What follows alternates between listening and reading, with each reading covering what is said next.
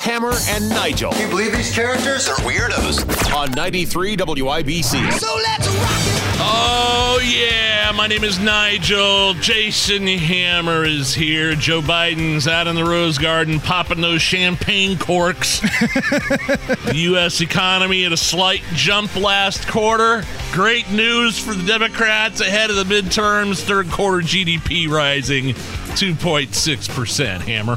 So this comes after the nation's GDP had shrunk the first half of this year. So yes, this is a reason to celebrate if you're Joe Biden, but should you pump the brakes a little bit on the confetti? It's okay to be happy, but should you be crapping snowballs? That's the question. Well, I mean, these numbers are just estimates, by the way. They'll eventually be revised, and I'm not saying they're going to be worse or better. I'm just telling you, you're probably going to see another party in the Rose Garden from the Democrats telling you the economy is all fixed, we're all fine, and when I'd say they're really doing is trying to massage these estimates for all they're worth ahead of the midterms, which I really don't think it's going to make a difference because people are still feeling the effects of inflation in their pocketbooks. This doesn't, I don't think people look at this, the average Joe Sixpack, and say, oh, all right, everything's fine. We're good now. All right, vote Democrat. I'm going to go out and buy a Tesla. Hell, look at this report. So this is the headline from the New York Times. Okay, this is not Fox News. This is not Newsmax. This is the very liberal New York Times. Quote, the U.S. economy grew 0.6% in the third quarter, a 2.6 annual rate, a rebound, but not enough to ease worries about a recession. Yeah, I mean, something similar in USA Today. They're not very optimistic. Quote, the performance likely marked a reprieve ahead of next year's projected recession rather than a sign of a brighter outlook. Hey, I hope that's not the case. I don't want to see recession. Some people think we already are in a recession. Technically, yeah. We are if you go by every other year's definition, but the Biden administration changed the definition. They went full Rowdy Roddy Piper. Mondo, I feel like you can appreciate this. When you think you have the answers, I changed the rules. That was what Rowdy Roddy Piper used to say. When you think you know the definition of a recession, we changed the rules. It's the Biden administration. Here is an economist. It's a former Obama guy, Austin Goolsbee. He jumped on CNBC earlier today. But our overall point is still pretty bumpy. So I think people should buckle their seatbelts on this one. Not a real ringing endorsement. And by the way, his last name Goolsbee. How very Halloween of him. Wasn't that Sammy Terry's like little sidekick, Goolsbee? Wasn't there an episode where Goolsbee, sure, I don't know. And I believe it was played by the late, great Gary Lee, he tried to get in Ari Leyendijk's race car, and Sammy Terry had to go over there, Goolsbee, what are you doing? I don't remember. See if you can find that in our system, Mondo. I promise you somewhere in there's Sammy Terry and Ari Leyendijk's car. But here's a little bit more from CNBC. This is the chief economist, Dr. Lindsay Pigza. So I don't think that we're seeing upward momentum in any of the components in the third quarter report. And in fact, also as pointed out, durable goods, when we strip out those other components and look at the core of business investment, it's starting out the fourth quarter particularly weak. So I do think this was a welcomed reprieve relative to 6 months of negative growth at the start of the year. But this is hardly indicative of strength for the underlying economy. Oh, you're not going to hear that from Joe Biden or any of the good time party boys in the West Wing. No, not at all. They're pouring champagne, they're high-fiving, they're grab-assing. So yeah, that's the report that came out today, and now we sit and wait for the rest of the year to unfold, and we try to forecast what happens for next year. For this next story, Mondo, I need some mood music. I think it's getting close, Nige. What's that? Trump versus DeSantis. Oh, boy. Oh, no. The DeSantis campaign not real happy with the orange man because Donald Trump's throwing this big rally in Florida on Sunday. He invited Marco Rubio. He's telling people to vote for Marco Rubio. But you know who was not invited? Ron DeSantis. Wait, so he's throwing this rally from Rubio. and snubbing DeSantis. This is just a couple days before the midterm elections. Right. Wow. A November 6th rally in Miami for Marco Rubio. And this email blast went out to all of Trump's followers. And this comes as a shock to the DeSantis camp because they had an event scheduled the same day. Yeah, I see where you're going with this. It's beginning. Now, a couple days ago, this kind of flew under the radar. DeSantis threw his weight behind a Colorado Republican who once kind of discouraged the GOP from supporting Trump in 2024. Trump went on Truth Social and called it a, quote, big mistake. Oh. That kind of flew under the radar a couple of days ago. DeSantis throwing his weight behind somebody that Trump didn't like. And the reply from the social media, what is it, Truth Social? Truth Social, yeah. Quote, big mistake. So we've been kind of waiting for this, right? Like there's been some murmuring, there's been some rumors that eventually Donald Trump is going to cut the legs out of Ron DeSantis. There's been a lot of anonymous sources who have said he's been ripping DeSantis behind closed doors. But now this is the first time that we've heard anything about the DeSantis campaign being ticked off at Donald Trump. So for those of you who thought this would be some sort of great partnership, right? Trump for president, DeSantis for vice, and then after that, it's going to be DeSantis' time. That ain't happening. That is not going to happen. Well, they can't be on the same ticket anyway because they're both in Florida. But no, but when we had Bill O'Reilly on, he said like, if you really wanted it to happen, DeSantis would move somewhere and make it happen. He's still going to win. He's got an election coming up, which I think in part is probably kind of irking DeSantis that 2 days before the big gubernatorial election in Florida, he's throwing a rally for Rubio. Trump is. I'm going to play you a video here. This is a video that's going viral. Again, as we're into the midterm season, we've been talking a lot about, political races and debates and things like that. But let's not forget what's happening in our schools across this country. There's a lot of lunatics that are teaching your kids. Here's another example. This is a video that's going viral. It's a teacher in northern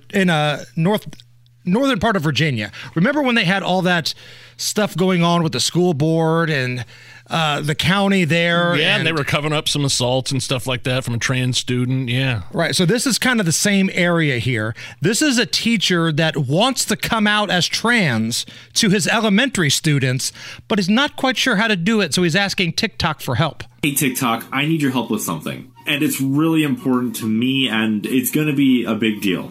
I'm coming out at work as trans to everyone, including all my students, who I've known some of them for a couple of years now. But I'm going to be honest, I don't know how I'm going to address their question. I'm not good at this stuff. I'm going to ask them to start calling me Miss Ella and to use the proper pronouns. But knowing kids, especially elementary school age kids, they're going to ask questions. So if you have any resources on it or anything, please let me know. For the love of God, just teach my kids math. Stop. Would you stop coming out to my elementary school age students, please? Please. Is that too much to ask? Just teach them English. Teach them math. Stop coming out and looking for support from your elementary school students. What is wrong with you people? Sweet mother of God. All right, we have an update here, Nige. Okay. So we played the soundbite earlier from the former Obama economist, Austin Goolsbee, which got us thinking about Sammy Terry and his sidekick, Goolsbee. And I referenced a great moment in Sammy Terry history where Goolsbee tried to get in Ari Leyendijk's car. Goolsbee, what are you doing? Get out of that car. No, Goolsbee, you can't drive that. Ari Leyendijk is going to drive that car in the 500-mile range. And this is like a young Ari Leyendijk. So he's standing there, and he has no idea what's going on. There's a dude dressed up like Sammy Terry. There's a sidekick named Goolsbee. They're screwing with his race car. And Obama's economist, his former economist's last name, Goolsbee. What are you doing? It's so good. You're listening to the Hammer and Nigel Show on 93 WIBC. Oh man, I saw this. I thought it was kind of interesting. You remember the you know what the Ford Fiesta is, right? Those they called them a super mini, Right. A really tiny, small car. Been around, I think, since the mid '70s, and very affordable, very efficient in terms of gasoline. They are going away after nearly 47 years. Going to be replaced by electric vehicles. Oh, one of my favorite memes is that picture of Harrison Ford shaking up a cocktail like Tom Cruise, and it just says Ford Fiesta. Not seen that one. A little too small for me. The small cars scare me. Like the British automotive group, just Mini. You seen those Minis running around? I'd like as much metal in between me and the other car as possible. So I'm willing to. You want there to be as much shrapnel as possible when you get into an accident. Right. So here is our tribute, the Hammer and Nigel tribute, saying adios to the Fiesta. Bye, no more Ford Fiesta. Oh, no. Ford is building electric cars so they can compete with Tesla. There you go. That's pretty much what it comes down to now. Mondo, we are just a couple of days away. It's time for Halloween stuff. Pumpkins, candy, costumes, Halloween stuff. Goolsby. What are you doing? By the way, I put that video out on our Twitter at Hammer and Nigel. I'm watching it right. If you want to see Goolsby trying to get into Ari Leyendijk's car. Dateline, Texas. A pizza place in Texas is catching some hell because of a Halloween decoration that shows Jeffrey Dahmer's favorite pizza. Oh! It's got fake eyeballs and severed fingers and an ear on it. It's a Halloween prop. It's a Halloween decoration. You offended by this, Nige? I would probably... Yeah, that grossed me out, I think. Now, this isn't an actual... It's not an actual finger, no. Well, no, I'm just saying that it's not like some sort of edible-looking eyeball or something like that they put on a real pizza. This is just a prop that's in the store. Right, okay. Right. So, like, if you have an inflatable skeleton in your yard, you know, it's not a real skeleton. This is like a fake thing they put on a pizza to showcase. Oh, good Lord. It says the Jeffrey Dahmer special. That is disgusting.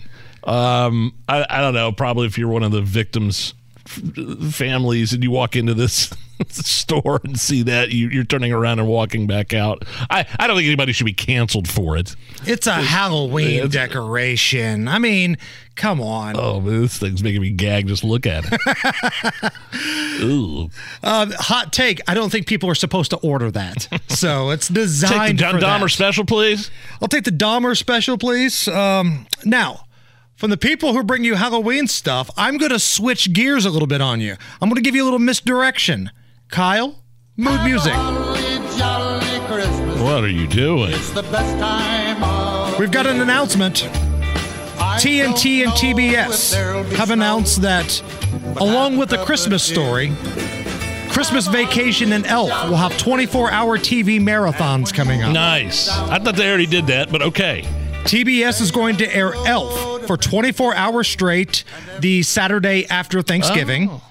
And National Lampoon's Christmas Vacation will air on TNT for 24 hours beginning the Sunday after Thanksgiving. That's the perfect days to watch those movies, I think. The Thanksgiving holiday is over, full swing into Christmas. I love it. Yeah, I love having that stuff on in the background. And I'm looking forward to A Christmas Story. I think it was on HBO Max. They got the sequel or the updated version with, a 45-year-old Ralphie. Oh, that comes out here in a couple weeks, I think. Yeah. And then, of course, they do the 24 hours of A Christmas Story, Christmas Eve into Christmas Day, to which Chris Hammer's in studio. You can back me up here. Your mother tries to make us watch all 24 hours of that damn thing. The network said they will begin airing their array of holiday movies beginning next weekend. This includes Christmas Vacation, Elf, Polar Express, Grinch, Fred Claus, a bunch more. Those are all good ones. But it's next weekend too soon. First weekend of November for Christmas movies. Oh, please. I mean, they started selling Christmas trees in July. I think you could show Elf in November, at the beginning of November. Hit us up on social media. Is the first weekend of November a time when you start getting into the Christmas spirit? Are you ready to watch Christmas movies that first weekend after Thanksgiving? At Hammer and Nigel. And we're back. The Hammer and Nigel Show, 93 WIBC. My name is Nigel. Jason Hammer right over there. We have a very special guest in the studio. Senator Mike Braun joining us. Senator, how are you? Yeah, I'm good. Good to be back here again. So what brings you to our neck of the woods here? Well, we're into, 2 weeks before the midterms, and Schumer sent us home in late September. And for me, not in cycle, so I've been kind of traveling, finished the last of my 92 counties I visit in the combine in Spencer County. You were down, the last time you were here, you were visiting all 92 counties. Yeah, and then finished that off here just a couple weeks ago. And we've got a lot of critical races out there. I'm going to help in some of them. Just spent an hour and a half with Cindy Carrasco, a great candidate. Yeah. And, man, if there's a race we need to win, that is one. Talk about how important that race is here for people, residents in Marion County, and victims of crime in Marion County, because it has skyrocketed here in the city, and the GOP running for prosecutor, Cindy Carrasco, against Mears. Well, I can relate to it mostly by the fact that I would get here occasionally before I became a state legislator in 2015. And that is just when I started to see kind of downtown turn in a different direction. Otherwise, it would have been visiting, which was a wonderful place, family and everybody to come here.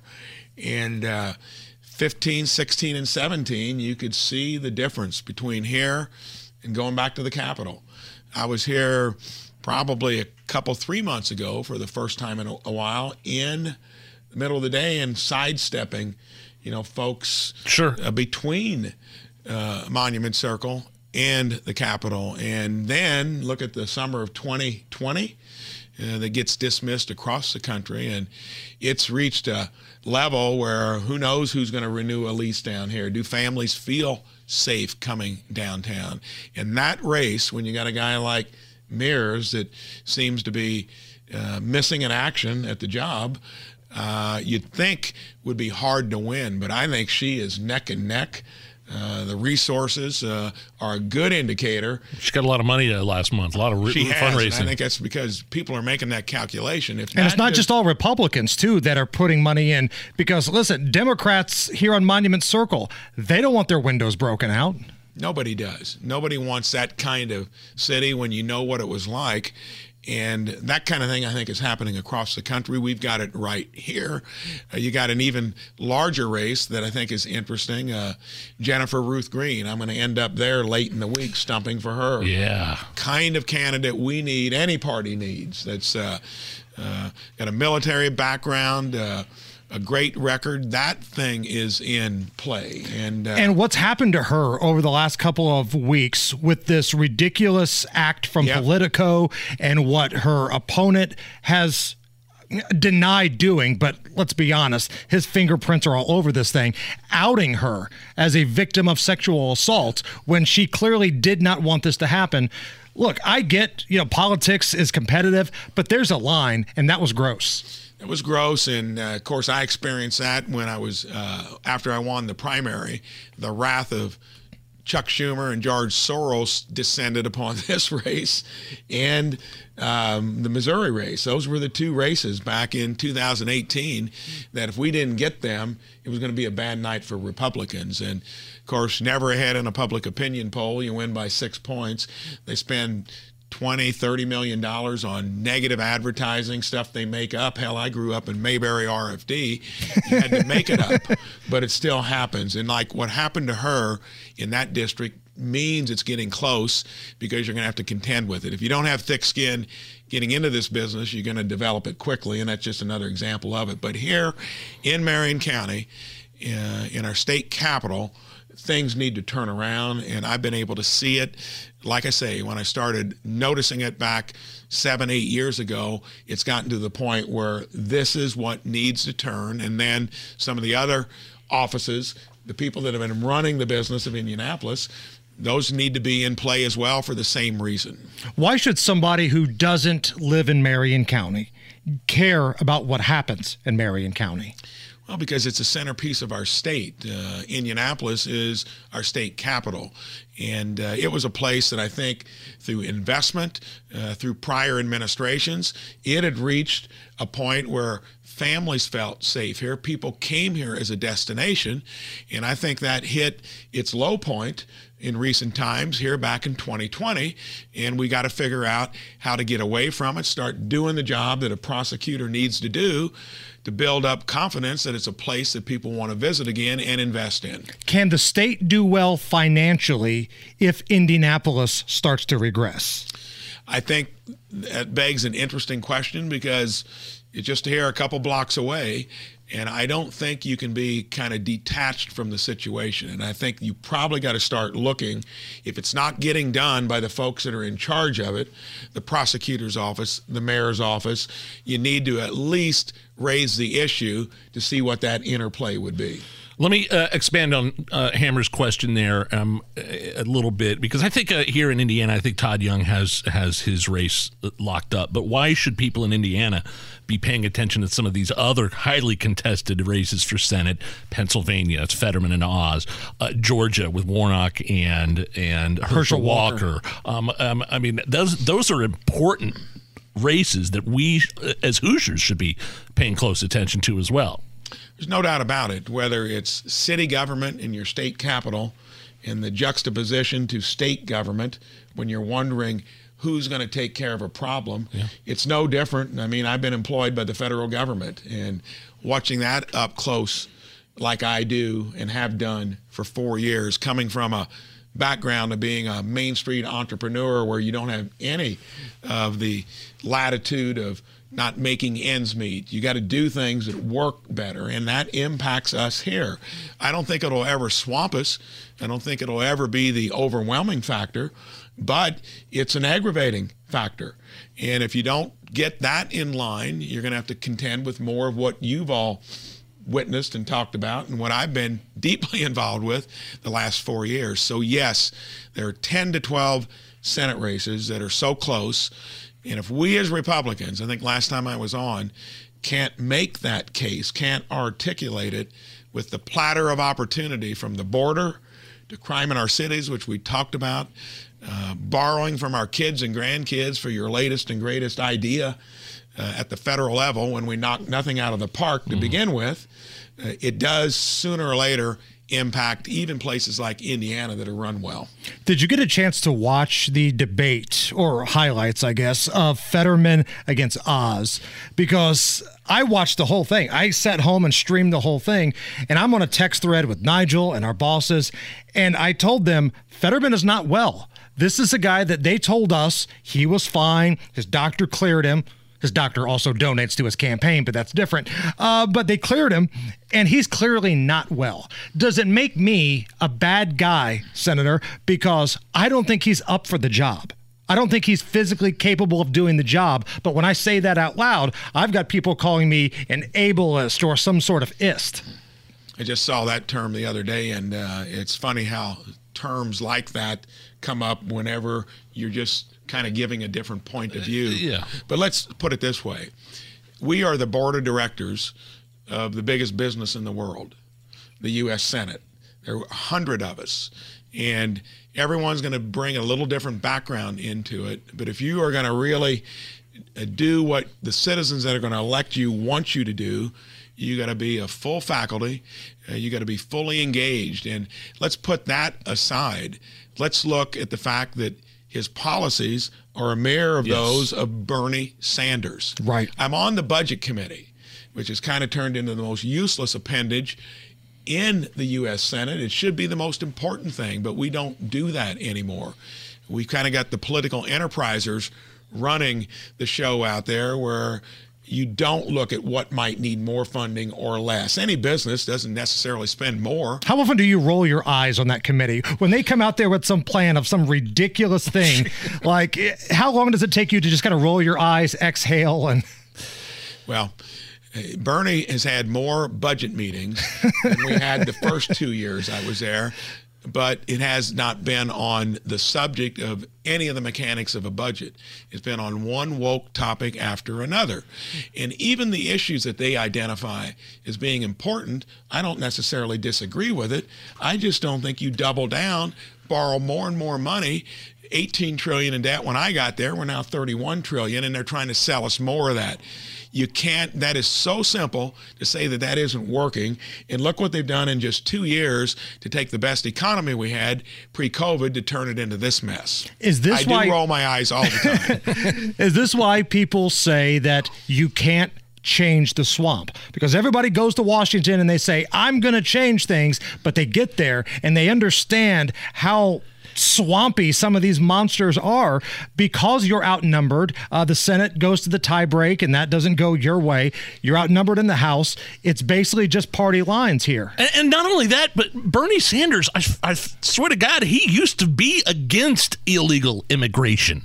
He's on record as saying, no, this is bad for the country. Bringing in illegal immigrants is lowering wages for American workers. And that, I think, just kind of adds to your point of you're in the swamp, you're a lifer, and you're going to go with whichever way the wind blows. And that one thing right there means that you're generally operating on a lack of principles guiding you, because there certainly should have been some principle in play then when he had that point of view, and now you flip-flop because politically they calculate otherwise. And when you get back the other point, how long would it take? It would take, I'm a term limits guy. We need those more than ever. And that Democrats, independents, and Republicans believe in to the tune of about 85 to 90%. I'd even be for grandfathering the folks that need to hit the road sooner or later. Right. But to get the system going, we need a balanced budget amendment as well. Those aren't going to happen in the near term. The wheels are going to have to fall off. It's going to have to get worse, sadly, before it gets better there until you get that kind of stuff accomplished. Can you stick around for one more segment with us? I can, yeah. All right, because when we come back, I want to get back to some Indiana stuff here. I want to talk about some things you've heard when you went county to county.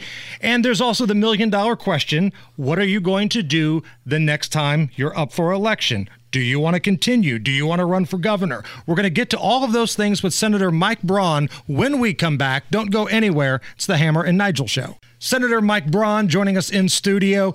So what is next for you? Do you want to run for re-election in the Senate? Do you want to be the governor of Indiana? I've heard both. So when I decided, kind of out of frustration, looking at our state, which is run well, we believe in balanced budgets, rainy day funds, room for improvement. I think there's a lot of things we could do with that strength and make our state even better. We talked a little bit about here in our own state capital. When I decided to not run for a third term as a state legislator, that would have been running for re-election again in 2018, I was not sure what I was going to do. A lot of times you go back to your business, like the founders did. They went back to the farm or their business, and that's the way it should be. The federal government needs term limits, and it needs the balanced budget amendment. And that's not going to happen. I'm going to still talk about it. So I got to calculate, is it worth spending 6 more years doing that? Or do you want to come back where you can have, I think, real impact? I'm most proud of the fact that I took a little business, and I don't even use the word CEO because I turned the lights on and off for nearly 20 years of those 37 years. So, and that's making a living. In most small businesses, that's where people are making a living, as well as maybe building it into something someday. So I am going to make that announcement publicly. On the Hammer and Nigel Show. Well, I'll consider that. And I'm going to do it here sooner rather than later. Really? So, yeah. And I'm calculating that in a way that with the tutorial of a school board for 10 years. That was the first thing I did. That call came from my wife, and she did the political pivot before I could maneuver. Well, maybe my husband would be interested. And we were in a rural township, not dealing with the critical race theory and masking kids. But even in places like where I come from, things can get out of kilter. Did that for 10 years. Got the call from our state representative then when he decided to run for Senate if I'd consider running for state legislature, and did. So for me, I still feel like I'm in my 40s or 50s. Not the case. Yeah, look good. What I'm going to do. You're the most in-shape person in this room. Well, thank now, you. That's also Is like that a being the compliment? valedictorian of summer school, but congratulations to you. We've got about 90 seconds left, Senator. So I'm leaning in a direction where I can have more impact. And like I say, I'll make that decision public in here in about a month or so. And your feeling on the midterms coming up here in a week? Do the GOP, obviously the House is available for taking. What do you think about the Senate and the GOP? I think we're going to win the House with some ease. And if that is with great ease, we're going to pick up 1, 2, or 3 Senate seats. And we win the House, we put a tourniquet on craziness. No more political enterprising by passing laws. If we get the Senate back, we'll get in the business of making sure a candidate for a cabinet position or the judiciary has to be approved by us. The big issue is, what do we do in 2024? And I'm one that believes we got to be for something. You can't tell the American public, I'll tell you after I'm elected. And that is where I disagree with current leadership. Maybe McCarthy is going to do that in the House, but independents elect the swing state senators and the president. And they're hugging us now, mostly. They're driving to fill their gas tank up every week or so. That's going to be a big indicator. So we are going to stop the craziness. We got to communicate to the American public between now and 2024 so that we get it back along with both chambers before we can change anything or undo it. Senator Mike Braun, thank you so much for coming in. Thank you, Senator. My pleasure. It's the Hammer and Nigel Show. Hammer and Nigel. Can you believe these characters are weirdos? On 93 WIBC. So let's rock it! Yeah, my name is Nigel. Hammer's here. Let's not waste any time. Can we get right into it, Mondo? Let's do it. Let's do some midterm stuff. Polling, debates, Fetterman. The Eagles are so much better than the Eagles. Midterm stuff. Dateline New York. They've got a big midterm race for the governor taking place right now. Yeah, Zeldin and the unelected incumbent Hochul.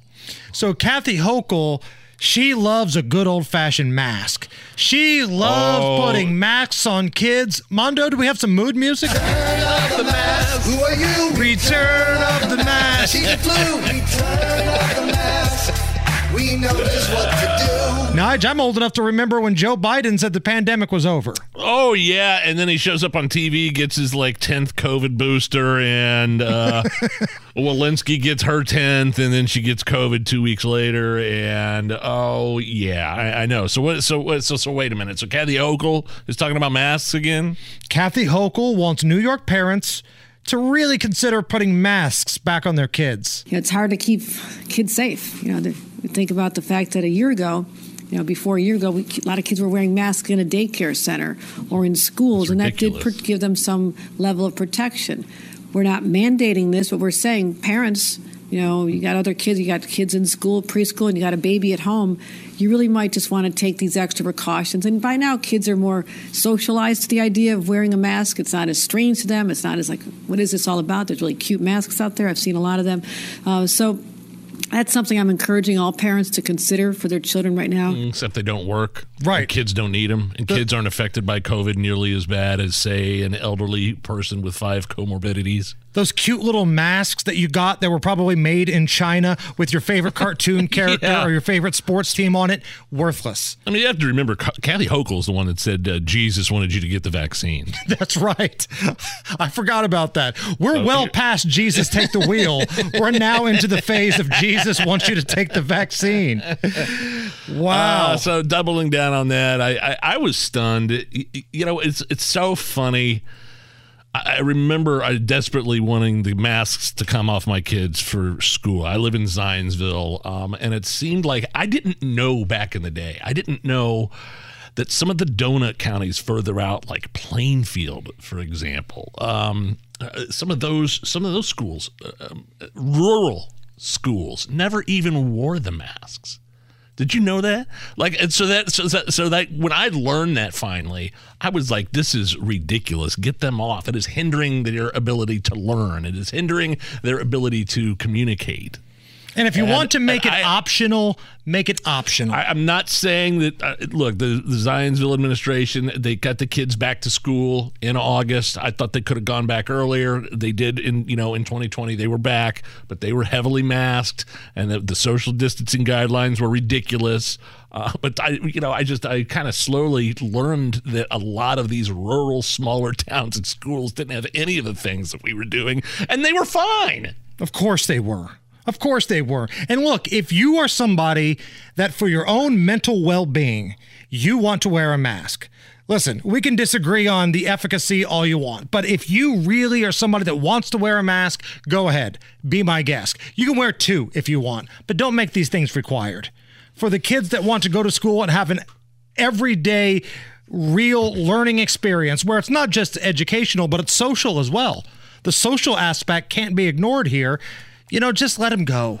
The other thing that Kathy Hochul said during that debate with Zeldin in terms of a vaccine mandate for kids, the CDC recently added COVID-19 vaccines to their schedule of recommended vaccines, which doesn't necessarily mean that a school is going to put it on their vaccine requirement list. But she's quoted as saying, I'm not going to do that at this time. There you go. She added, I'm paraphrasing. Basically, what she said is, I would not implement them, ... at this time. So let's move on to Pennsylvania. Yeah. Let's talk about Fetterman. The Eagles!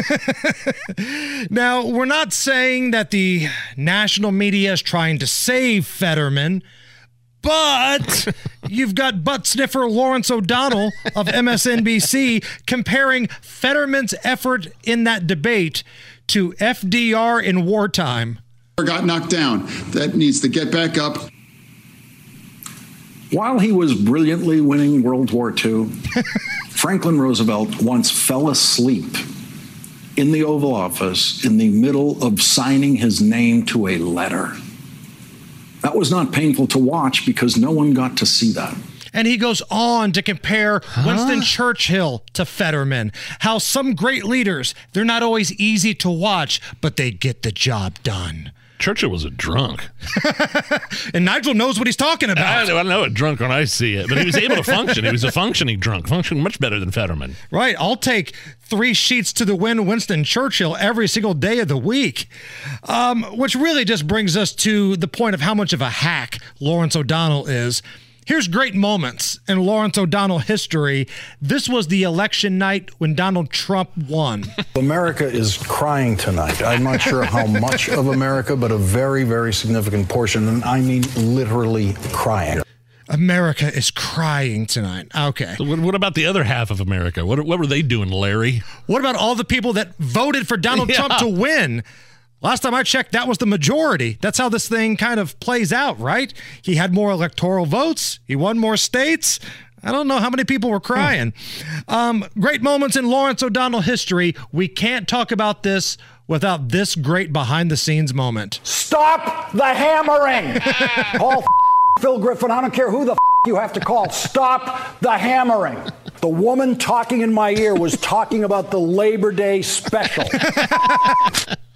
Great moments in Lawrence O'Donnell history. Oh, man. I got to tell you, like, if you're a Pennsylvania Democrat, like a blue-collar Democrat, and you just want a candidate that you can rely on, and this is who they put out there for you, are you offended?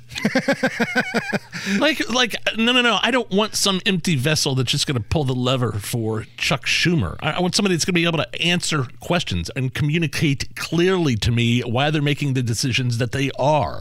And that's not what Fetterman is. And it just feels like they're putting again, I said it, just an empty vessel, a prop, a place kicker, if you will. Well, look who the president is. That's a prop, too.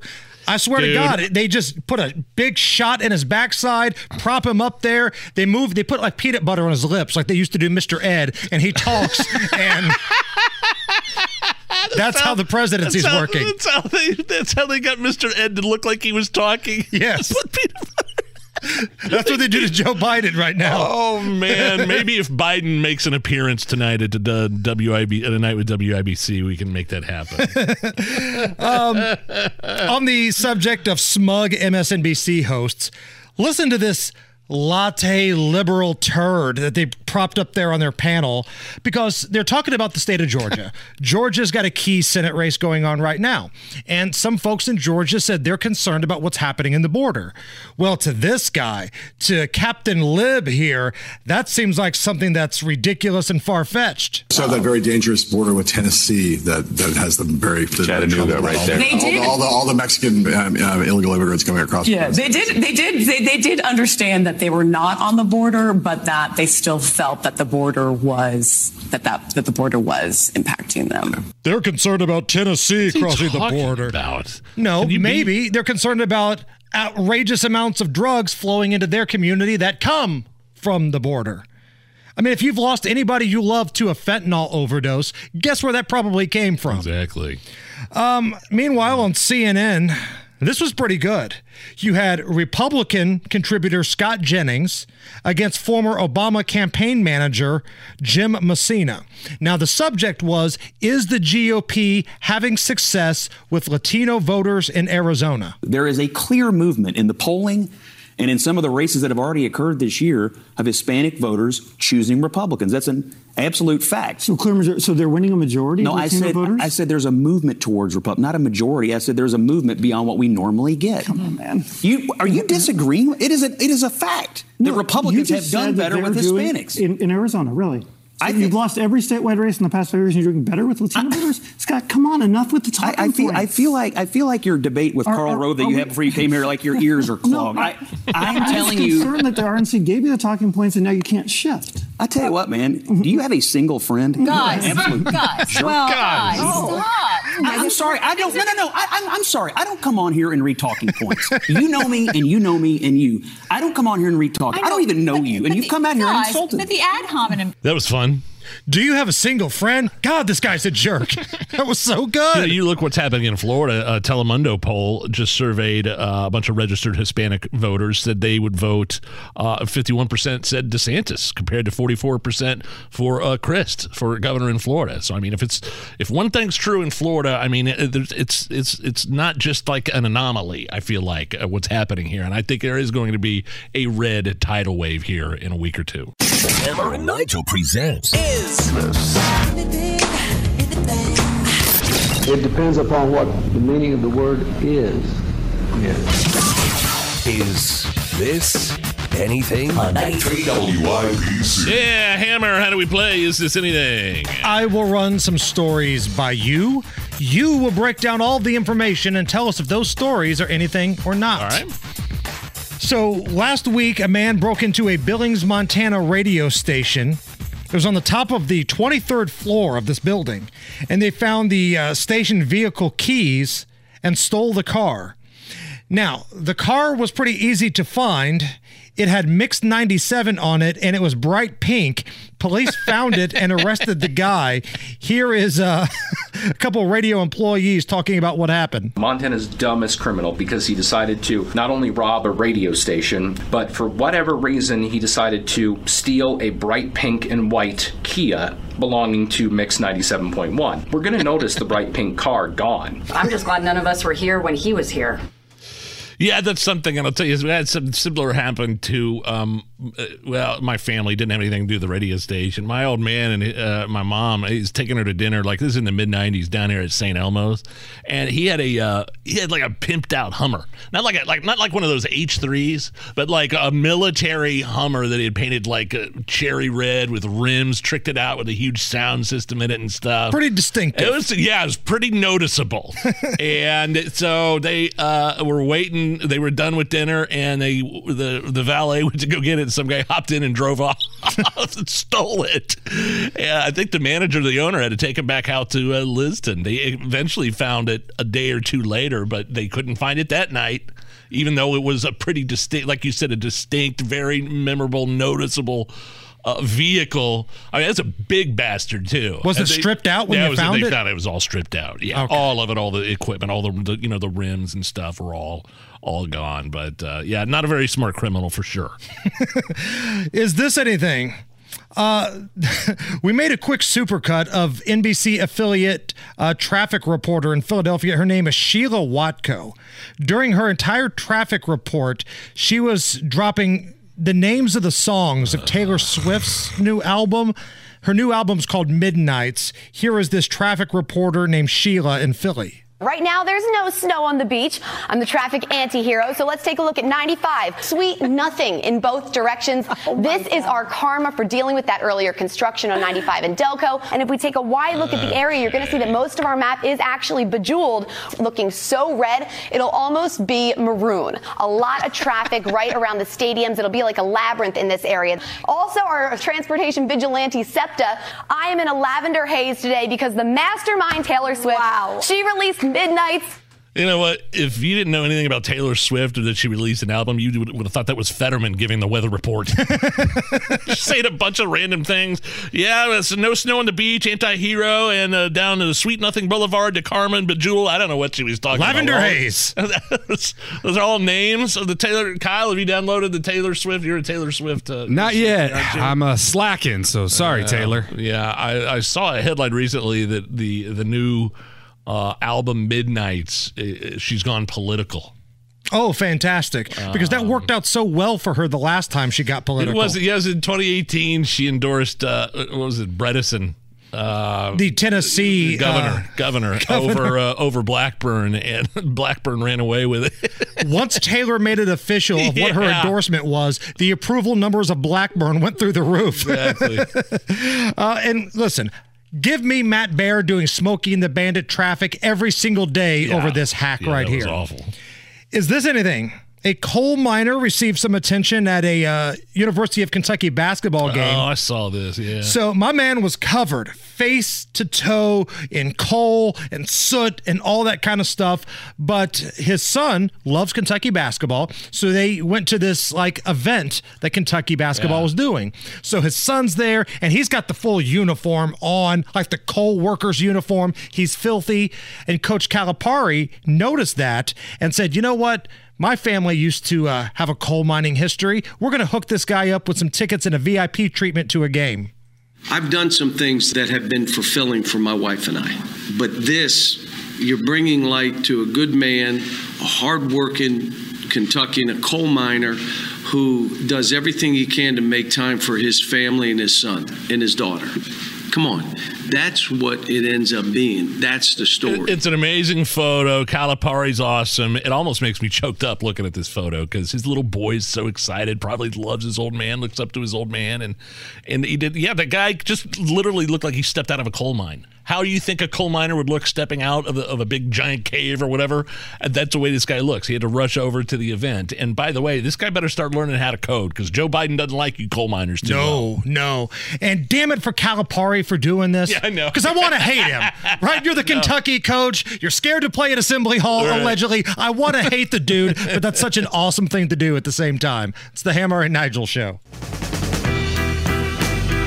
You're listening to the Hammer and Nigel Show on 93 WIBC. All right, my name is Nigel. Jason Hammer is here. Chris Davis, WIBC News Director, joining us live in studio. The newsroom has a pretty cool special airing tonight right after the show at 7 o'clock. Tell us a little bit about it. Well, we are going to be delving into the dark.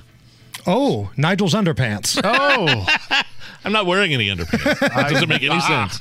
I had no idea when I came in here today I was going to find out something commando. This show tonight is called Indiana's Unexplained, the ongoing search for truth.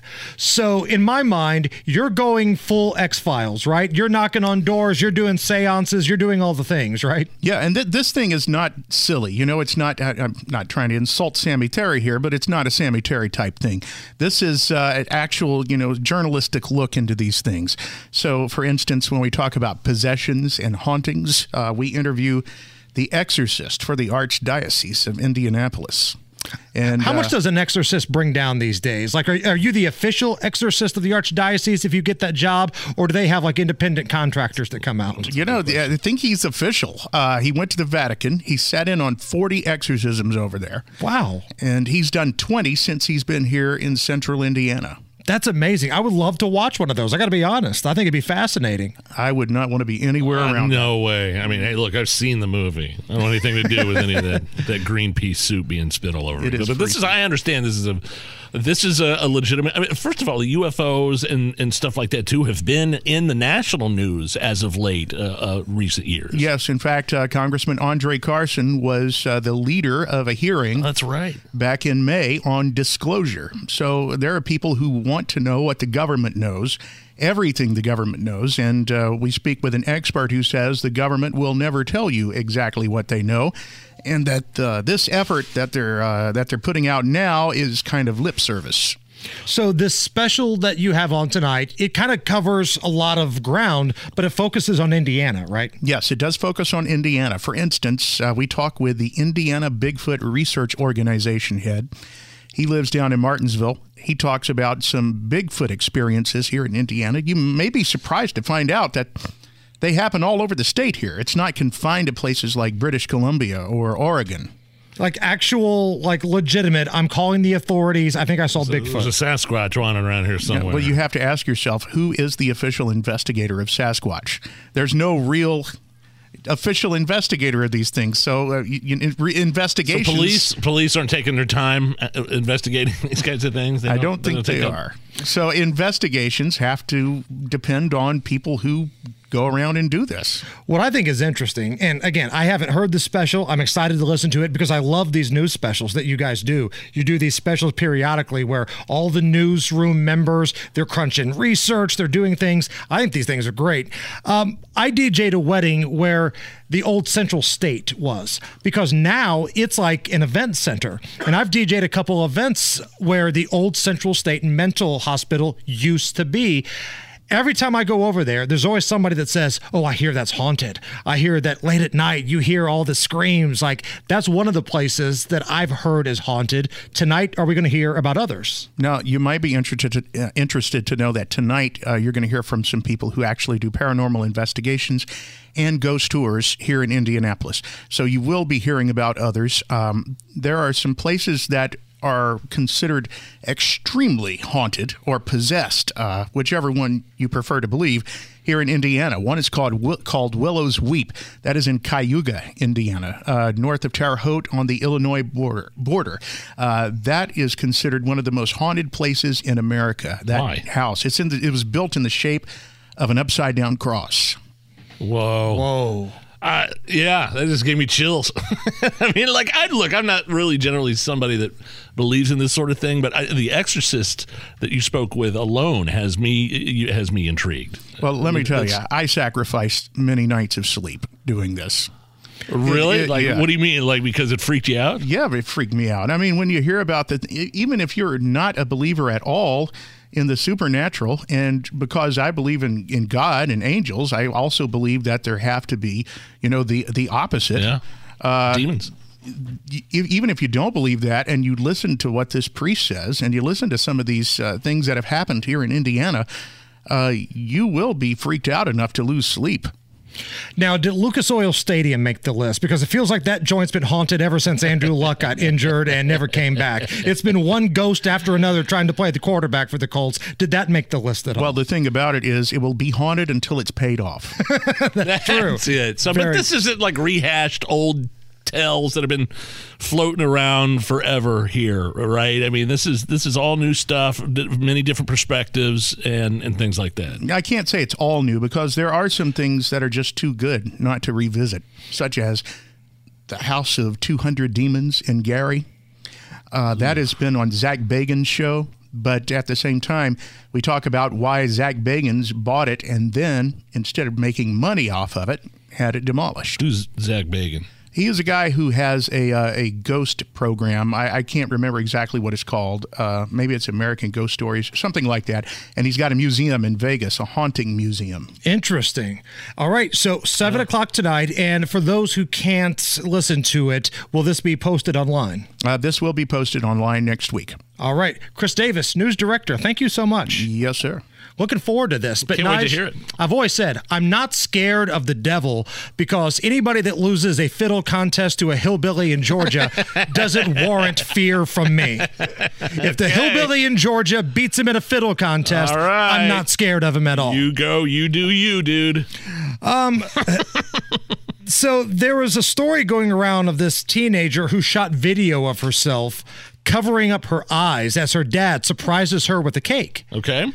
Now, you're going to be just as surprised as her when she reads what's written in the frosting. Now, keep in mind, she's a teenager. Is it alive? Okay. No! It says yippee for your hickey?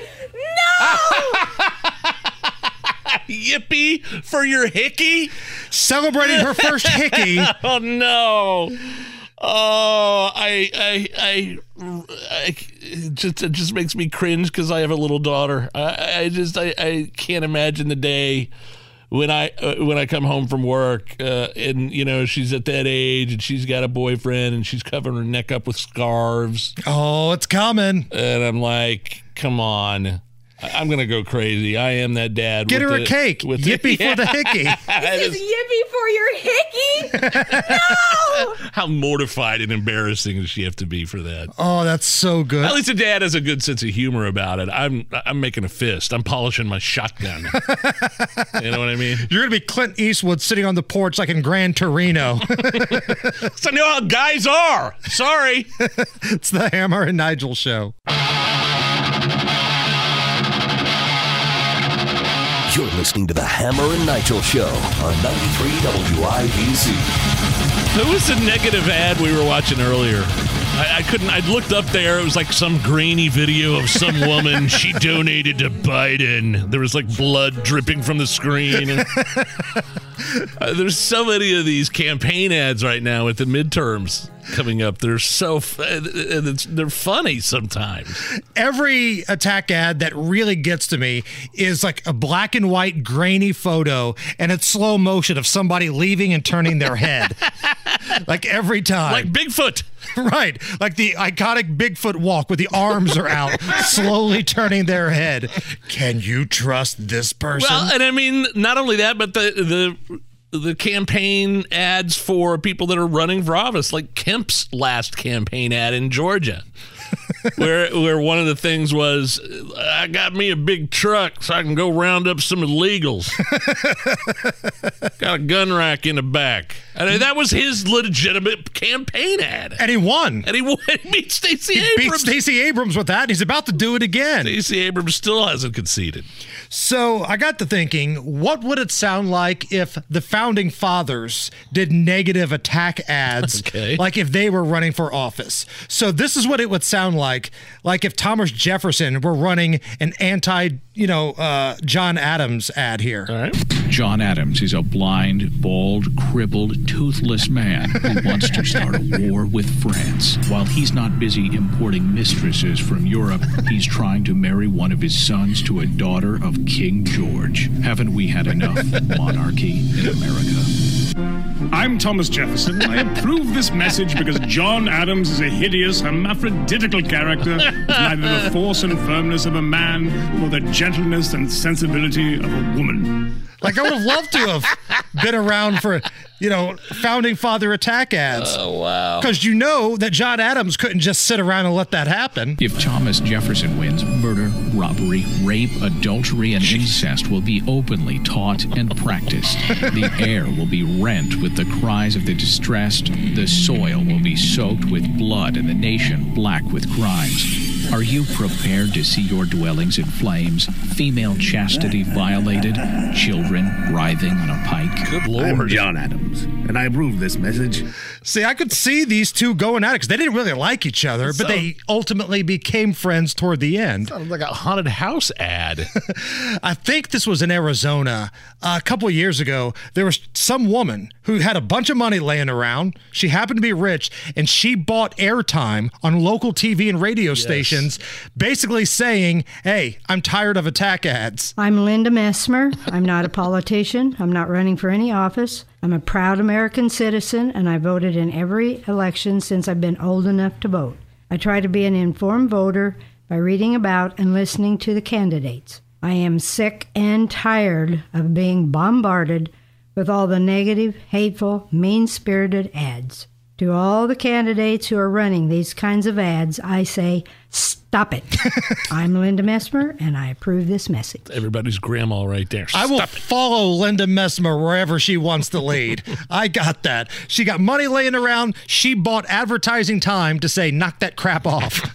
I love that. Stop it. Stop it. So here at the Hammer and Nigel show, we're going to get in the spirit. I mean, it's midterms, it's Halloween. Yeah. How do we combine the two? So here's a good old-fashioned attack ad on Halloween. Oh. October 31st, vote no on Halloween.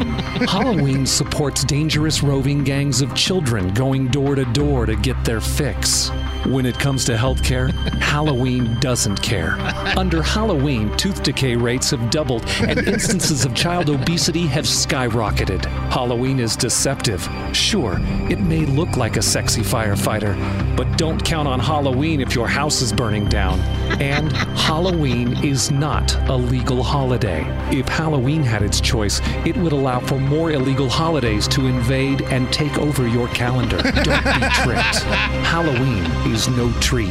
This October 31st, vote no on Halloween. Paid for by Thanksgiving. I'm telling you, man, when we inevitably get fired by our new bosses at Radio 1, somebody needs to hire us just to sit back and write negative campaign ads. We could do that all day. All day long. Yeah. We're here for that. Coming up next, one of the great follows on Twitter, Greg Price. We retweet him from time to time. He is a fun follow. We're going to talk to him about what we're seeing with the midterm races. What's going on with Fetterman? This bull crap that's happening to this veteran that's running for office in northern Indiana, where Politico basically outed her as being a victim of sexual assault. All of that's coming up next. We'll chat with Greg Price. We've got Rob Kendall ready to go off the rails. It's the Hammer and Nigel Show. Hammer and Nigel. Can you believe these characters are weirdos? On 93 WIBC. So let's rock it! My name is Nigel. Jason Hammer right over there with a very special guest in the DriveHubler.com hotline. He is the senior digital strategist for X Strategies on Twitter at X Strategies LLC. A great follow individually on Twitter.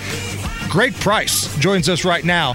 Greg, we got a lot of stuff that we could get into here, but let's start with I think is the biggest story in America. It's been a couple of days since this train wreck of a debate where Fetterman goes up to the podium, can't really follow along, can't really answer the questions coherently, but for some reason, we're the bad guys if you point out that this dude's not up for the job. What did you think the other night? Well, hi, and good night, everybody. Right? Great interview. Okay, that's it. Greg Price, everybody. So thank you for having me on. But yeah, it was a train wreck from like the start. Like I was getting ready to watch it, and I was like, okay, he has all these accommodations. How bad could this possibly be? And then he opens by wishing everyone a good night, and it did not get any better from there. But what it shows is that the whole strategy of their campaign was to keep this guy hidden from the public and hide the true nature of his recovery from the public, because he is refusing to release his medical records. He released this quote-unquote note from his doctor that who also happened to be a donor to his campaign. But as we saw last night, this guy is not he is not healthy. He is not what these people they are hiding how unhealthy he is from the public. And keep in mind that early voting in Pennsylvania has been going on for the last month. So people, millions of people have already cast a mail-in ballot in Pennsylvania and have probably already voted for John Fetterman. But, can you really watch that guy up on that stage and think to yourself, yes, that's who I want representing me in the Senate? It's crazy. Well, that's my point, Greg. Nigel here. The Democrats, that just shows you what they think of their constituency. Is that who you want represent? Some empty vessel that's going to vote how Chuck Schumer tells you how to vote? Much less, I could care less about Fetterman, who is being propped up and used as a tool for possible votes if he wins the Senate. Yeah, definitely, and it also shows their complete obsession with abortion. They care so much about being able to kill more unborn babies that they don't even care that this guy has all these problems. That's how obsessed they are with the abortion issue. It's their religion, and they're willing to. They would elect a guy in a coma if he would vote for abortion. And the other thing is how psycho must the people around John Fetterman be? Yeah. And his wife in particular, Giselle Fetterman has got to be just the biggest psychopath in America. She's got to know her husband is not healthy. He's not up for this, but she's putting him out there every day because I guess she's just that obsessed with the fame and power of being a political wife. I guess we can call that the Dr. Jill effect. Right. 100%. I told my wife this the other day. If I ever get to the point to where I don't make sense and you're propping me up there and I'm embarrassing myself, take me off the stage, take the microphone away from me, pull the plug, but that's not what you're seeing. And something we talked about the other day, Greg, Fetterman is bad. We see it with our own eyes. They told us he was fine. How bad is Joe Biden if Fetterman is this bad and they told us that he's fine? How the hell worse is Joe Biden? Yeah, obviously. I mean, the White House at this point is just a 24/7 nursing home. Imagine, we all see what happens when Joe Biden doesn't have the teleprompter in front of him. The guy just, he says things like yesterday when he said that fees for extra leg room on airplanes mostly affect people of color. If you're over 6 feet tall on an airplane, you're officially a person of color. But it's the same with John Fetterman. He was that much of a train wreck with the closed captioning and with all of the accommodations that were provided to him that the Oz campaign agreed to. Imagine how bad he is in just a one-on-one conversation when he doesn't have those closed captions. And there was you remember you guys obviously remember the NBC news reporter who interviewed him. Oh yeah, who was attacked viciously by the left because she said that when his captions weren't turned on that he couldn't keep a conversation. And all of these journalists were attacking her, being no, I interviewed John Fetterman for an hour and he sounded fine. Well, they were obviously lying. And just imagine how bad he is when he doesn't have those captions in front of him. It's probably even worse. And we're speaking with Greg Price here on the Hammer and Nigel show. What did you think of the narrative the next day that Dr. Oz was a bully? Oh my God, these people are so full of crap, and they will do anything for power. They will say and do anything for power and say and do anything than to protect the right to kill unborn babies. They do not care. They would run they would run if there was a guy in a coma, they would be coming up with excuses for, hey, it's mean to attack. We need the first member of the Senate who's brain dead. It's so ridiculous. But I don't think people buy it because Obviously, the lead that John Fetterman had over the summer is completely evaporated. Yes. And, I grew up from my family members and a lot of my friends, some of whom are rabid Democrats, but said after watching this debate that they can't vote for this guy. I don't think the people are buying what. And we don't even have to imagine if John Fetterman were a Republican and what they'd be saying about him, because if you remember in 2016. Mark Kirk, the Republican senator from Illinois, had a stroke, and the Chicago Tribune at the time wrote an op-ed endorsing Tammy Duckworth, saying that his recovery from a stroke was a real problem. So it's just, their attacks are crazy, and I don't think it's going to work. I think Dr. Oz is going to win at the end of the day.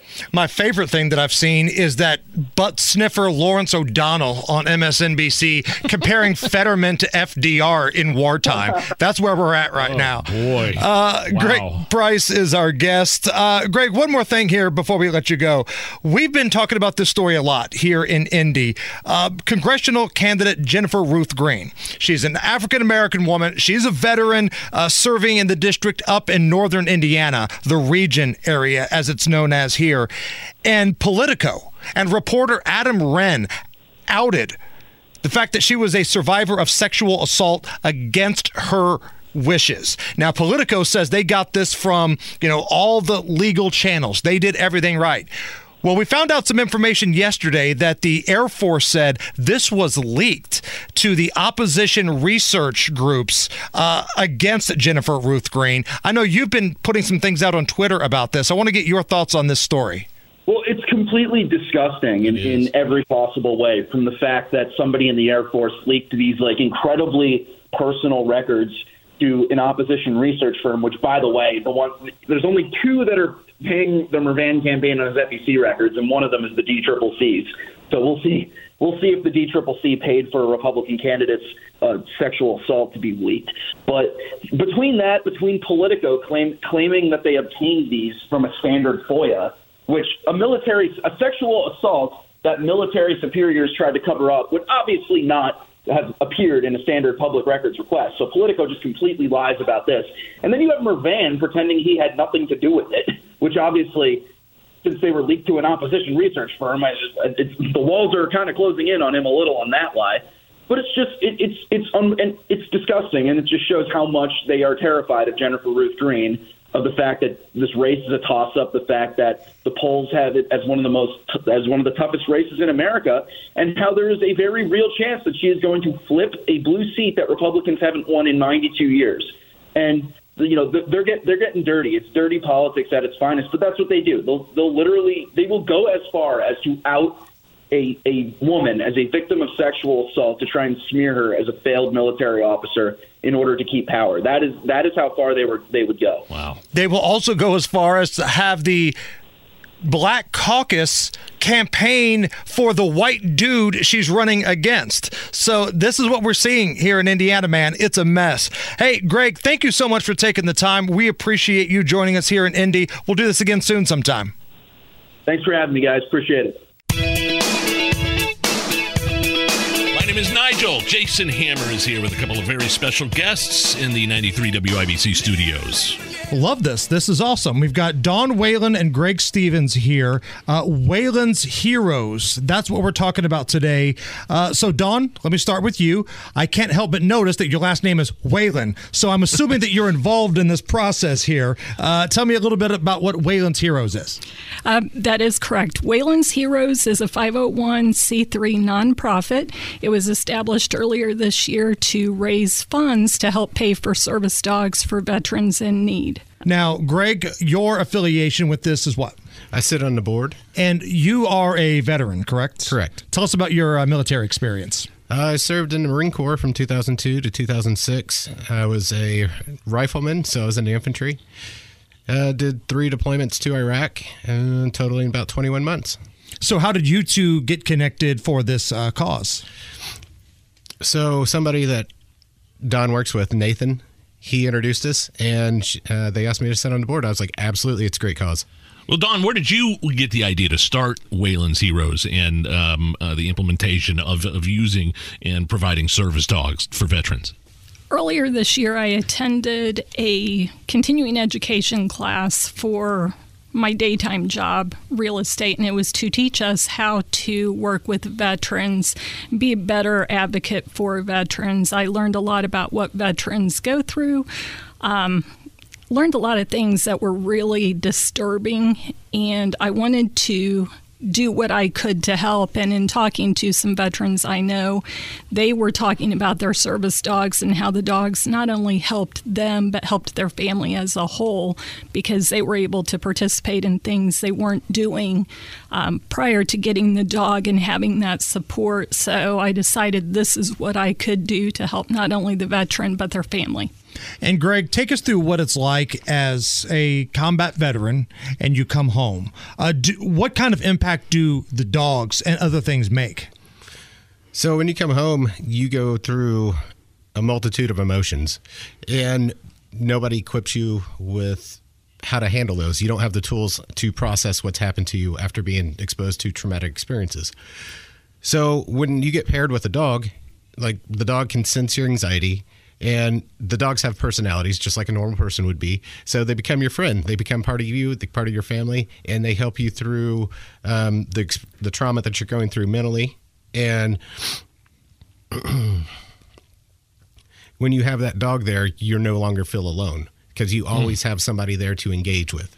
Can you give me a specific example of something that you went through that would be considered traumatic, just so our audience can kind of understand what we're talking about here? So in the 21 months when I was in Iraq, I was involved in direct combat, IED explosions, small arms fire, RPGs coming at us. I mean, I witnessed so much death, I couldn't even process it at the time. And it wasn't until after I got out. Is there a point to where after like the first couple times you see it, you become numb? Does that ever happen? You can't react to it when you're in a situation because it's going to be happening so quick. quick. Do your job. Yeah. Right. It's going to be happening so quick around you. I actually have my own personal experience with my own dog. It wasn't a trauma support dog, but it was my dog. I was an IMPD officer. I got shot on duty, and my dog was with me there while I recouped. I was never wounded in Iraq. I had to come home to get shot. Wow, that's unbelievable. That is unbelievable. And when you get home, were you open to the idea of a military service dog? Were you skeptical at all that this would work and help kind of maybe relieve some of the anxieties and traumatic experiences that you witnessed? No, not at all, because I grew up with dogs. Okay. And I know how awesome they are. So Dawn, again, we're speaking with Dawn Whalen and Greg Stevens. Whalen's Heroes is the group. How much money does it take to come up with a service dog? I'm assuming it's something a little bit more difficult than just going down to the pound and training him a little bit. Take me through the process of what this all entails. So we have partnered with Ultimate Canine out of Carmel. They find the dogs. They have certain breeders they work with, and they do the training. Depending on the breed of dog, you're looking at anywhere from $21,000 to $25,000, and that includes the training. For each dog? For each dog, yes. And how many dogs, like throughout the course of a year, approximately, is the goal for Whalen's Heroes? We are very close to being able to present our first dog, which I think is incredible. We had our first donation August 10th. So we are within $5,000 of that first dog. Going forward, we would like to do 2 to 3 dogs a year. Dawn, how did you get involved with working with the military? Because your day job is you're involved with, I believe, FC Tucker. How did you get involved and, ultimately helping out folks like Greg and other military folks? I've always had a passion to help military, first responders. My uncle and my grandfather were both IMPD. My uncle then moved to Texas and was an officer there. My brother was in the Army. So I had all of that exposure, and for as far back as I can remember, I've always had a great respect for those people who do what they do, because if they didn't do it, I would not be doing what I do. So I was involved with a program early on that gave back to heroes, first responders, veterans, and I decided, why can I not do this and give back the way I want to give back instead of how I'm told to give back? Greg, can you take us through the similarities of being in the United States Armed Forces and being a member of IMPD? What are the similarities there? So regardless of what trauma you experience, trauma is trauma, and you process it the exact same. It doesn't even matter if it could be a car wreck. You could have PTSD from that. But it's how your brain files it, and it comes when you don't have the drive and you don't have anything to do. That's when you're alone with your thoughts, and that's when you go down the rabbit hole that you don't want to be down. And you're still an IMPD officer? I retired in 2015 officially. I know, because I know the IMPD is having a tough time recruiting right now, and I know we're here to talk about Dawn's program, Wayland's Heroes, but I'm sure you still have friends on the force, and I'm just kind of wondering what you're thinking about recruitment, retaining, and acquiring talent for the IMPD, which there's a real need right now for that too. There is a real need, and you're not finding people that want to do the job anymore. So there's some type of balance that they need to find. And there's a lot of reasons for that, and we can get into that, and we have gotten into that on other shows. Dawn, what kind of feedback have you received from veterans? The veterans I've talked to have felt that this is incredible. They can't believe that a civilian would try and do this for them. Speaking just from what I've seen, and I'm sure Greg can probably speak to this as well, I don't feel the veterans or military at all gets the support they need or they should have. So the veterans I know have been very appreciative that someone's wanting to do something for them. Greg, this is something Nigel and I talk about a lot, and tell me if you agree or disagree. You scroll through social media, you see blue checkmark Twitter, you listen to some of these cable news shows, and they're against the police, they're against the military, they say all these things.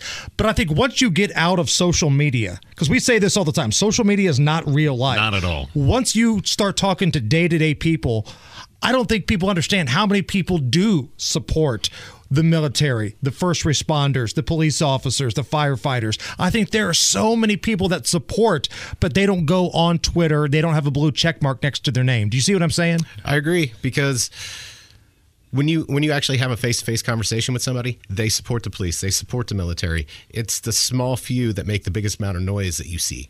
Exactly.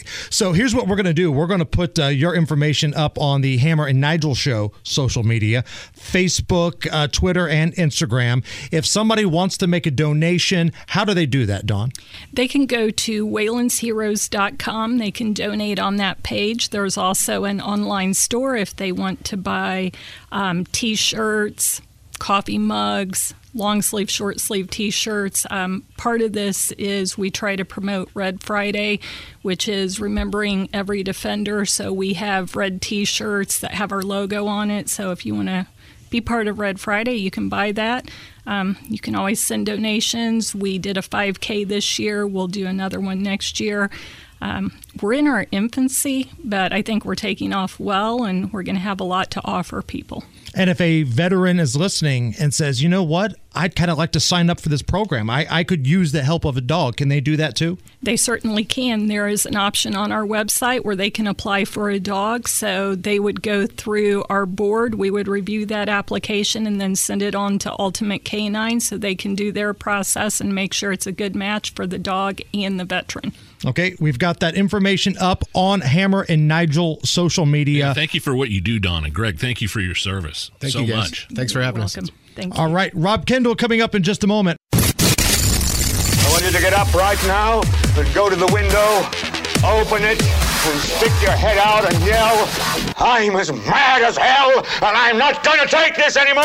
And now, Hammer and Nigel go off the rails with Rob Kendall on 93 WIBC. My name is Nigel. Jason Hammer is here. Rob Kendall from the Kendall and Casey Show. Here to go off the rails. Rob, how are you? I'm great. Thanks as always to our segment sponsor, Garage Doors of Indianapolis. Obviously, the biggest story in the nation this week was the Fetterman-Oz debate, the Pennsylvania Senate race. Fetterman obviously not well. I think it says a lot about the Democratic Party, what they think of their voters, what they think of Fetterman. I thought it was pretty disgusting and hard to watch. Being that he is a recent victim of a stroke. They told us he was okay. They said, yeah, no, he's fine. Go ahead out there. But they pushed him out there, and it was totally humiliating and embarrassing. I'm just wondering your overall thoughts of what you witnessed this week. Well, two things. One, yes, you want to feel bad for the guy the same way you want to feel bad for Biden. But then you got to remember who Fetterman was before his stroke. He's a total socialist leftist lunatic who wants to take away your guns, wants to tax you into oblivion, wants to have the government involved in every facet of your existence. So he's an Indiana Republican. Yeah. It's the same thing with Biden, right? You want to feel like, oh, there's this old man who's lost his marbles and they're taking advantage of him. But then you realize, well, this guy is the president. He's signing the papers. He's enacting the laws. He's doing the executive orders. These people do not like you. So while it's okay to feel bad for them because of their state of mental health or mental condition or whatever, you have to remember they have to be defeated because they're trying to come at you. I'm not going to feel bad for somebody who wants to screw with my health care, who wants to screw with the way this country is protected, and honestly, for somebody that probably hates my guts. So I took a lot of crap for this yesterday because Nigel and I talked about this.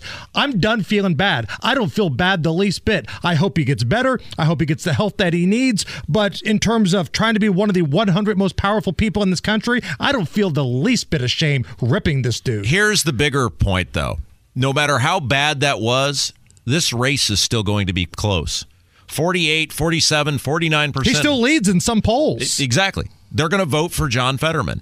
And this is the bigger conversation, which is, and you're seeing it here in Indiana because they're running, Indiana Republicans, two horrific statewide candidates in Todd Young and Diego Morales. And there are still a whole group of people who, no matter what those guys do, are going to vote for them. And if you're going to vote for John Fetterman, the same way as if you're going to vote for Diego Morales, what you're saying is no matter what crap candidate the two old parties throw at me, I'm going to vote for it. And then I'm going to spend the next 4 or 6 years complaining about what a terrible job the crap candidate from the two old parties gave me. It's like people have the ability to, as Fleetwood Mac said, you may never break the chain. You have the ability to break the chain, and people don't do it. But how much of a fault of that lies with the libertarians, right? Because every time you want to believe in the libertarians, it's like wanting to believe in a Colts quarterback. Every time you're wanting to believe in, all right, this is the guy, he's going to lead us, we're going to make things happen, they go onto a debate stage or they do something stupid. Well, but individual candidates do. And so Jeff Moore, the Libertarian nominee for Secretary of State, and we talked about this before, he is the best candidate the Libertarians have ever run for statewide office. He is an A-plus candidate. If you put him if he were the Republican nominee for Secretary of State right now, he would get 60% of the vote. He is the best candidate they have ever nominated. And look, you're not going to go from weirdos to perfect in overnight. The Libertarian Party used what Rainwater did, which was getting, that 11.5% of the vote, and they have added county parties. They've started to fill out ballots. Rome wasn't built in a day. This isn't going to happen overnight, but we have to reward these third parties when they put good people out there to encourage more good people to run. But I have seen in states, and maybe it's a poor example, like Minnesota, where they said, you know what? I think Jesse Ventura is a bit of a lunatic, but these other two folks stink. So we're going to roll the dice here, and we're going to hitch our wagons to Jesse. Now, he was a well-known wrestler. He had name recognition. I get that. Is that what it's going to take for a libertarian to make a legitimate run at something in Indiana, name recognition? So here is what is on the ballot. So let's take away the U.S. Senate race, because I know we're going to talk about Todd Young and his gas pumping here in just a minute. But the Secretary of State's race controls the ballot access. And I am telling you right now, there's a whole lot of people who are looking at that Secretary of State's race who would be great candidates to run for future office, who if the Libertarians get the 10%, he doesn't have to win. I'm not under delusion right now going, Jeff Moore is going to be the next Secretary of State for the state of Indiana. But if he gets 10%, the Libertarians get primary ballot access, which is millions of dollars in free advertising that the Republicans and Democrats get, and it's access to voter information that they previously did not have. If they get that 10% in the Secretary of State's race, which Jeff Moore should easily get. He is a great candidate. He's done a great job. You will start to see much better people because they're going to have millions of dollars in free advertising that the Democrats and Republicans get. But you got to vote for it, man. If you vote for Diego Morales in that Secretary of State's race, you are saying whatever crap the Republicans throw at me, I will eat it for here and forevermore. But the Libertarians have to put up there somebody that's not a total Melvin, too. The two-time, and I admit, I missed the one debate with Maurer, but the last 2 times I've watched the debate, I've seen guys up there looking like that scene in Wayne's World where Wayne walks off the show and Garth has to host it by himself. Okay, but here's the point. Who are the people that are running? There are people with jobs. There are people with things to do. There are people who have never run for public office before. If the standard is we want Todd Young, well, Todd Young wanted to be in politics from the time he was old enough to tie his shoes and spend his whole life doing it, and for the past 12 years has colossally failed you. What would you rather have? Some guy who has trouble articulating a good message, or a guy who has added $11 trillion to the national debt in 6 years? There it is. What was it? The photo op. What was he doing at the gas station with the gas pump the other day? Can you describe what I was looking at? You know what I'm talking about here? You guys remember in the original, or I guess it's the second Terminator, where the Patrick character, the bad guy Terminator, comes to present day, and he like pops onto the scene, and he kind of slowly gets up and is looking around, and his muscles are all clenched, and he has this stern look on his face. That was that photo of Todd Young. So he's at this gas pump in or near Gary, and he's supposedly getting gas late in the evening, coming home from some event. They've got the price of gas pictured in the background. And the only problem is there's no car in the photo of which he's supposedly pumping gas. And on top of that, like, his sleeves are too long on his shirt. His hair is kind of disheveled. He's grimacing at the gas pump. He's gripping the gas pump like he's holding onto the side of a cliff for dear life. I mean, it's the most ridiculously staged photo ever. So you can say whatever you want about James Syniak having a bad debate or Rainwater sweating during the debate. I'd rather have a sweater or a guy who had trouble completing a sentence rather than a guy who's added $11 trillion to that and is staging photos at gas pumps without cars. But the reality is, I mean, as much as you don't like Todd Young, and you've made it known for quite some time now, he is going to win this race. Sure he is. Right? And you know what's going to happen? Because I saw this yesterday on social media. There were a whole bunch of people who in that Abdul poll who are conservatives said, I hate Todd Young. I'm not committed to voting for him. And as always happens, when we get right up to the end of the line, all the bravado, all the tough talk, all the this, all the that, they go kneel at that altar of Republican Party politics, and they do a mental pretzel twisting that it amazes me people can do. And they go in there and vote for him. And you know what they're going to do? They're going to spend the next 6 years complaining about all the spending, about all the inflation, about all the butt kissing of Mitch McConnell, about all the siding with the Democrats. You get the government you deserve. And this is just our weekly reminder that Jim Banks is going to absolutely beat the hell out of this loser, Gary Snyder, in his race. It's going to probably be the biggest blowout in the state of Indiana, maybe in the country. And I like to remind people of this, because Gary Snyder is one of those trolls that goes on social media, and he's ripped IBC before. He has this stupid little minions, these 23-year-old worms that have just gotten out of college that haven't accomplished a damn thing, and he's going to have his ass completely handed to him on a silver platter by Jim Banks. Yes, I would say Banks' district is probably safe Republican. Rob, what's the most important race in Indiana? Well, I would say it's the school boards. Because, I mean, you think about the awakening, and you guys have kids who are educated from home, and I'm sure you kind of knew what was going on, but parents all across this state were awakened, and there's some really good conservatives running in Fishers, running in Carmel, running in Brownsburg. A little plug here for Dave Tinke and Tiffany Dearman running for Brownsburg School Board if you live in Brownsburg.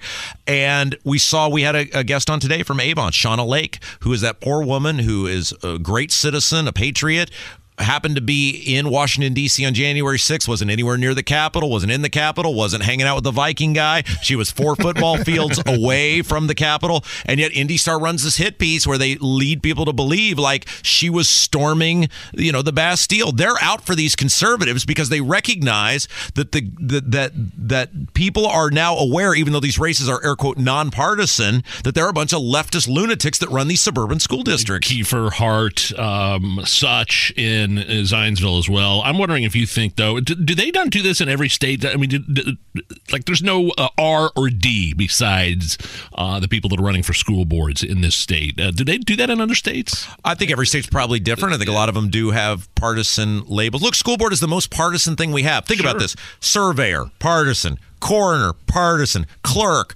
partisan. Every other election in this state is partisan except for school board. And this is where it gets me, because I went to an event in Hamilton County the other night, the Hamilton County GOP Fall Dinner. And Todd Houston, one of the Flanders boys, old Rod and Todd, Speaker of the House, gets up there and is talking about, we got to win these school board races, and they're most important, and this and that. The Republican Party in Indiana, because they are petrified of the teachers union, the Indiana General Assembly, refuses to make these partisan races. They know what they're facilitating. They know what they're doing. This disingenuous, babbling bullcrap from people like Todd Houston. We must win these school board races. We must get these Democrats out of there.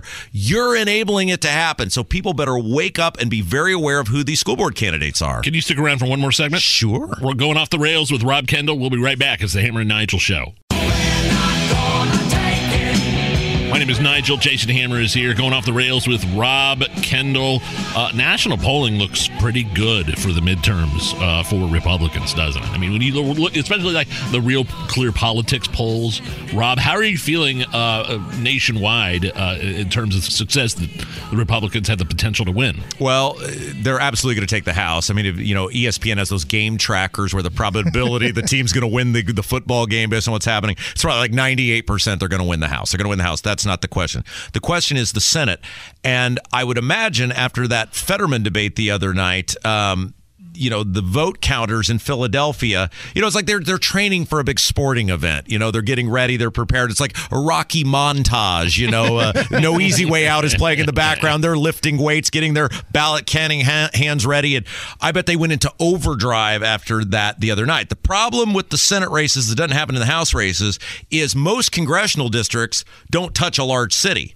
Like all of Indiana's House races, other than Marion County, which is Andre Carson, don't touch Marion County. So it makes it much harder to creatively count the jelly beans at 3 a.m. in the morning. Right, the pallets full of ballots that arrive. Unlike a statewide race, which is U.S. Senate, in which in Philadelphia, there could be more people vote than live in Philadelphia, and that wouldn't surprise me at all. So let's just, for argument's sake here, humor me. Let's say things are all on the up and up, and it's going to be a fair count.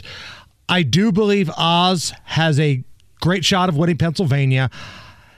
We've debated about Georgia because it feels like this Warnock character, despite being a radical lunatic, all the momentum is still with him. All right, so here's what's going to happen in Georgia. And you remember when you guys had that weekend show here years ago? Oh, yeah. Somebody came on that show, and everybody else in this station was saying, Trump has no chance, and all the big timers, Hillary's going to win. What a terrible nominee. One little unknown peasant came on the Hammer and Nigel weekend show and told you Trump was going to win. The same reason Trump won is why Herschel Walker's going to win, and it is people who love Georgia football, who remember Herschel Walker running over people, who the pollsters are not going to be able to find, just like they couldn't find him with Trump because they don't normally vote. They're going to show up. Mock's husband is a great example. He's political. He's into politics. But if Mock's husband were non-political, who do you think he'd be voting for? The Heisman Trophy winner for the Georgia Bulldogs. Now, I'm not saying it's not going to be close. I'm not going to say that, there may not be a runoff, which there may be because if neither one gets 50%. But there's no way Herschel Walker is losing in Georgia. And I think the Republicans have a really good chance to steal that in Nevada, too. Yeah. I think it'll be 52-48. If you're saying indeed if it was a fair election, not to say, because I know we're on YouTube, it's not going to be a fair election. But if it were a fair election, 52-48. We have got a night with WIBC tonight, Rob. You're going to be there. We're going to be there. And thank you for going off the rails. Thank you. It's the Hammer and Nigel Show.